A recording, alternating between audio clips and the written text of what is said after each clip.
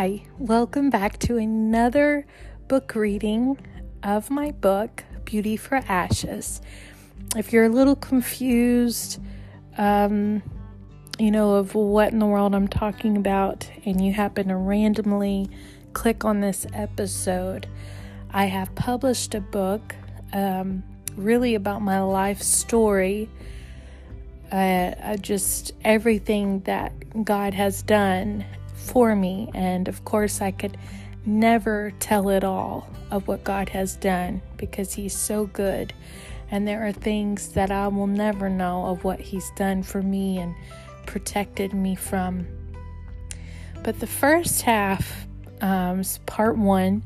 It's about healing on the inside out and how the Lord healed me physically, how He healed me emotionally, and how I was wounded and different things, how just everything pertaining to that and how the Lord healed me.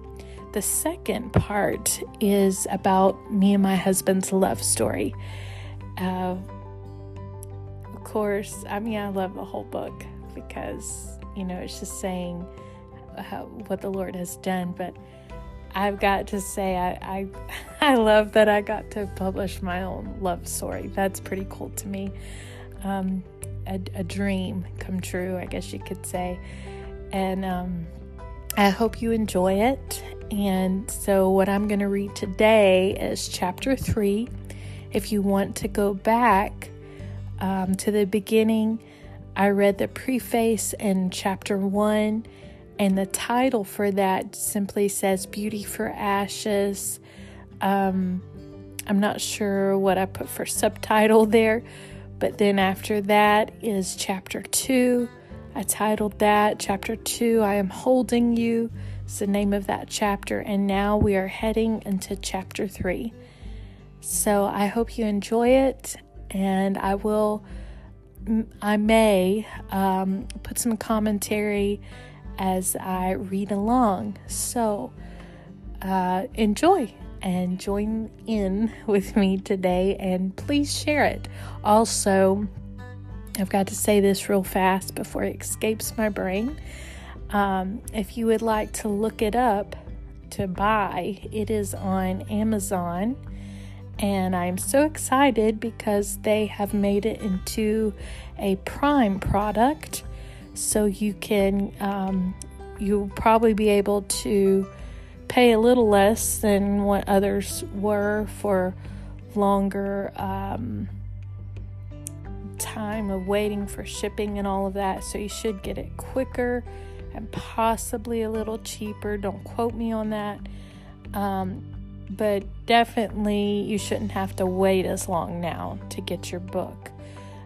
For those who did have to wait a little longer, please don't shoot the messenger. I was not a part of that side of things. Anyways, join me.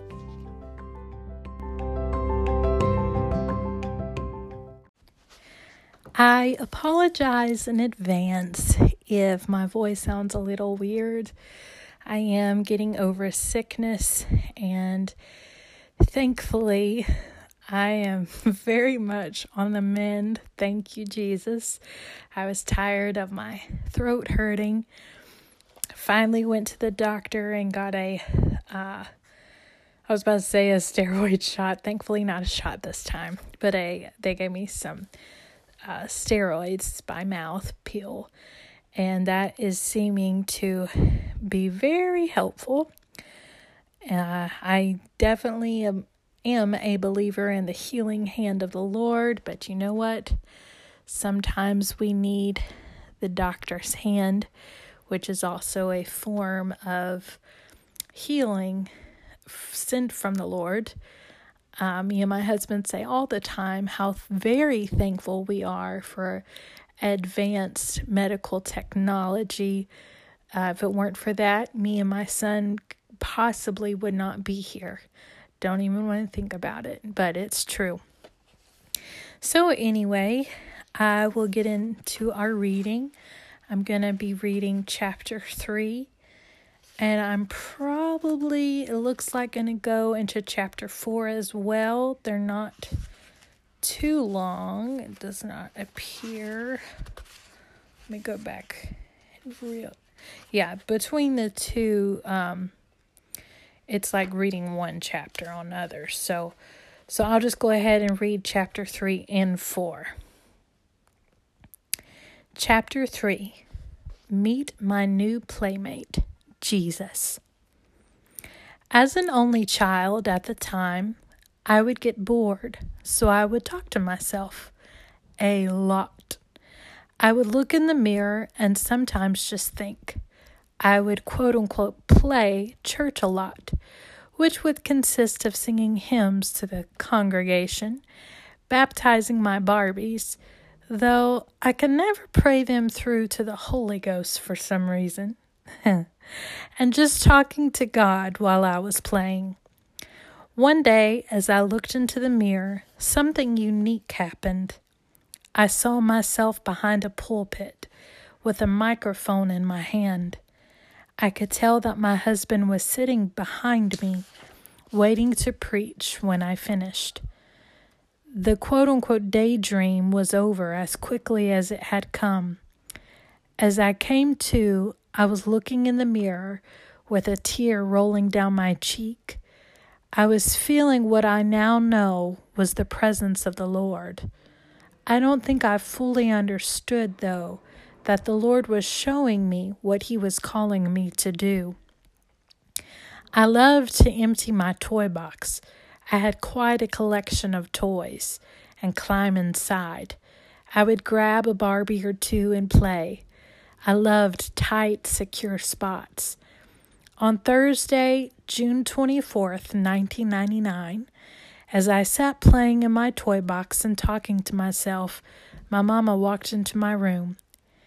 "Hannah, come pray with Mama for a little while." I groaned. "Mama, I just want to play with my toys." She insisted. "Come on, baby, just for a little while. Even if it's for 10 minutes, come pray with me." I sighed heavily and climbed out of my toy box. I'm pretty sure I mumbled to my toys, "I'll be right back." Remember, I could be a little dramatic sometimes. Those 10 minutes turned into at least an hour. I had been praying for the Holy Ghost for a little while at this point, but God did not choose to fill me with the Holy Ghost in a church service. Instead, He chose to fill me at my house with my mother leading the way. I prayed until I laughed in the Holy Ghost. It's a precious moment and memory. When my daddy got home from work, I remember telling him all about it, how I felt when God filled me with His Spirit, and how wonderful my experience was. He was joyous with me, thanking the Lord.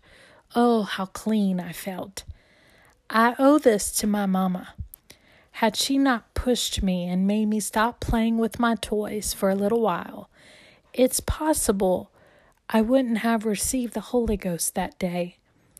She told me it was a rough day while trying to pack to our new house, and she wasn't going to let the enemy win.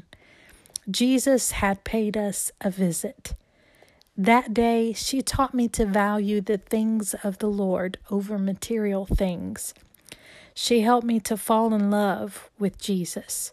She pushed, directed, encouraged, taught, and loved me.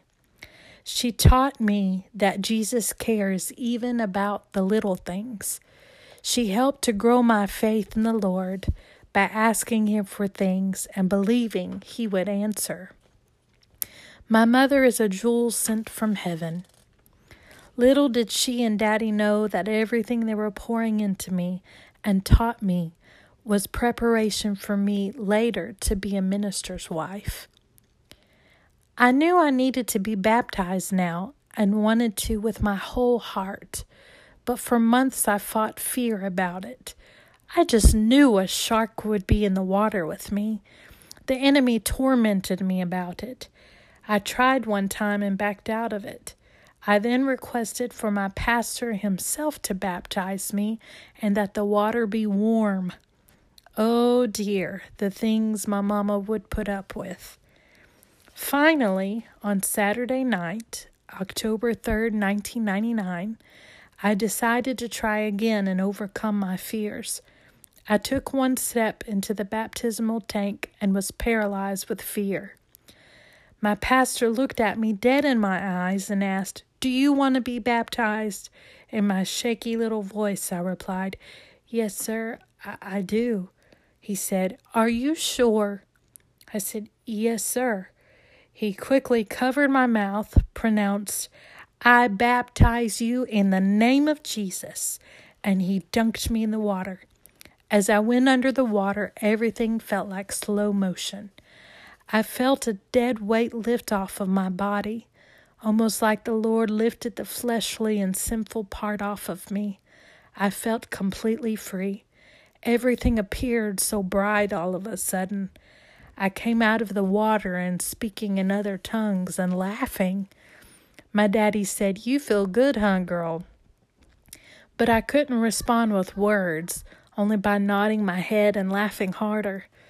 Had it not been for my pastor's perception and sensitivity to the Holy Ghost, there is no telling what would have happened. Chapter 4. My Princess Playmate, followed by another playmate. I desperately wanted a playmate. My mama always took the time to play with me. However, I wanted someone near my age to play with. I was lonely. Who knew that a 5-year-old could feel lonely? Well, this particular 5-year-old was. What I did not know, nor really understood until later, was that my parents desperately wanted another child. I began to tell my mama how badly I desired a sister.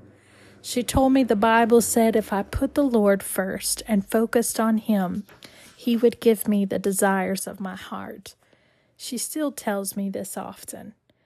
Thus began the journey of walking by faith with my mother for a sister. I had piles of toys, including play brooms and kitchen toys, stuffed animals, Barbies, baby dolls, and more. I named every single one of my toys the name my mama was going to use. Every single one.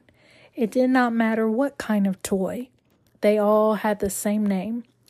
You can call it childish, wild hair idea if you want, but I believe the Lord planted the idea in my mind. My mama encouraged it and supported it. She was encouraged by my actions. Faith is a verb. The Bible says, "Even so faith, if it hath not works, is dead, being alone." James 2:17. I am pretty sure my mama had already told me the good news, but this is the memory that sticks out next. One night after church in the parking lot, I believe on a Wednesday night, my mama was talking to one of her friends and laughing. I hadn't seen her this happy in a long time. She was radiating with joy. She was telling her friend that she was finally pregnant. I just remember a sudden realization hitting me that I was going to be a big sister. I squealed and twirled around in circles and sang to the top of my lungs, "I'm going to be a big sister and I'm going to have a sister." The beautiful thing about that to me is that my mama did not know at that point whether she was having a girl or a boy. She told me later that at first she wanted a boy, but then told the Lord that she wanted one more little girl and then a boy. He heard her request and saw the desires of her heart. On January 17th, 1999, I was spending the night at Mama's house when we got the call about midnight.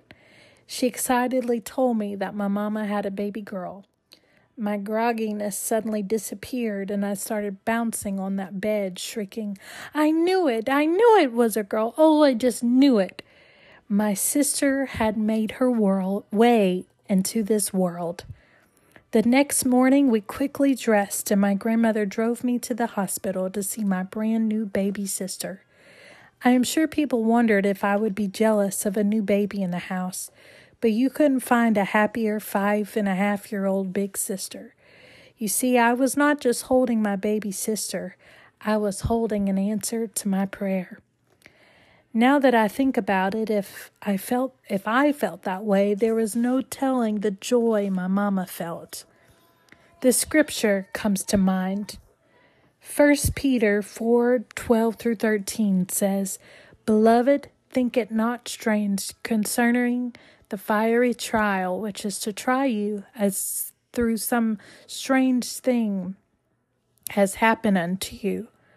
But rejoice inasmuch as you are partakers in Christ's sufferings, that when his glory shall be revealed, ye may glad also with exceeding joy." As a side note, I think I messed that up a little bit. Anyway, look up that scripture. Back to the story. I was holding a precious symbol that God had heard me and Mama's cry. It's not the promise itself that will make you feel fulfilled, but the promise keeper. In the process of waiting for a sister, I found myself drawn closer to the Lord. This would strengthen me for years to come. When my sister was 4 months old, just as I was getting used to the idea of having a beautiful baby sister around, my parents sat me down at the dining table and announced that they were going to have another baby. I thought they were just joking since they had a tendency to pick on me a lot.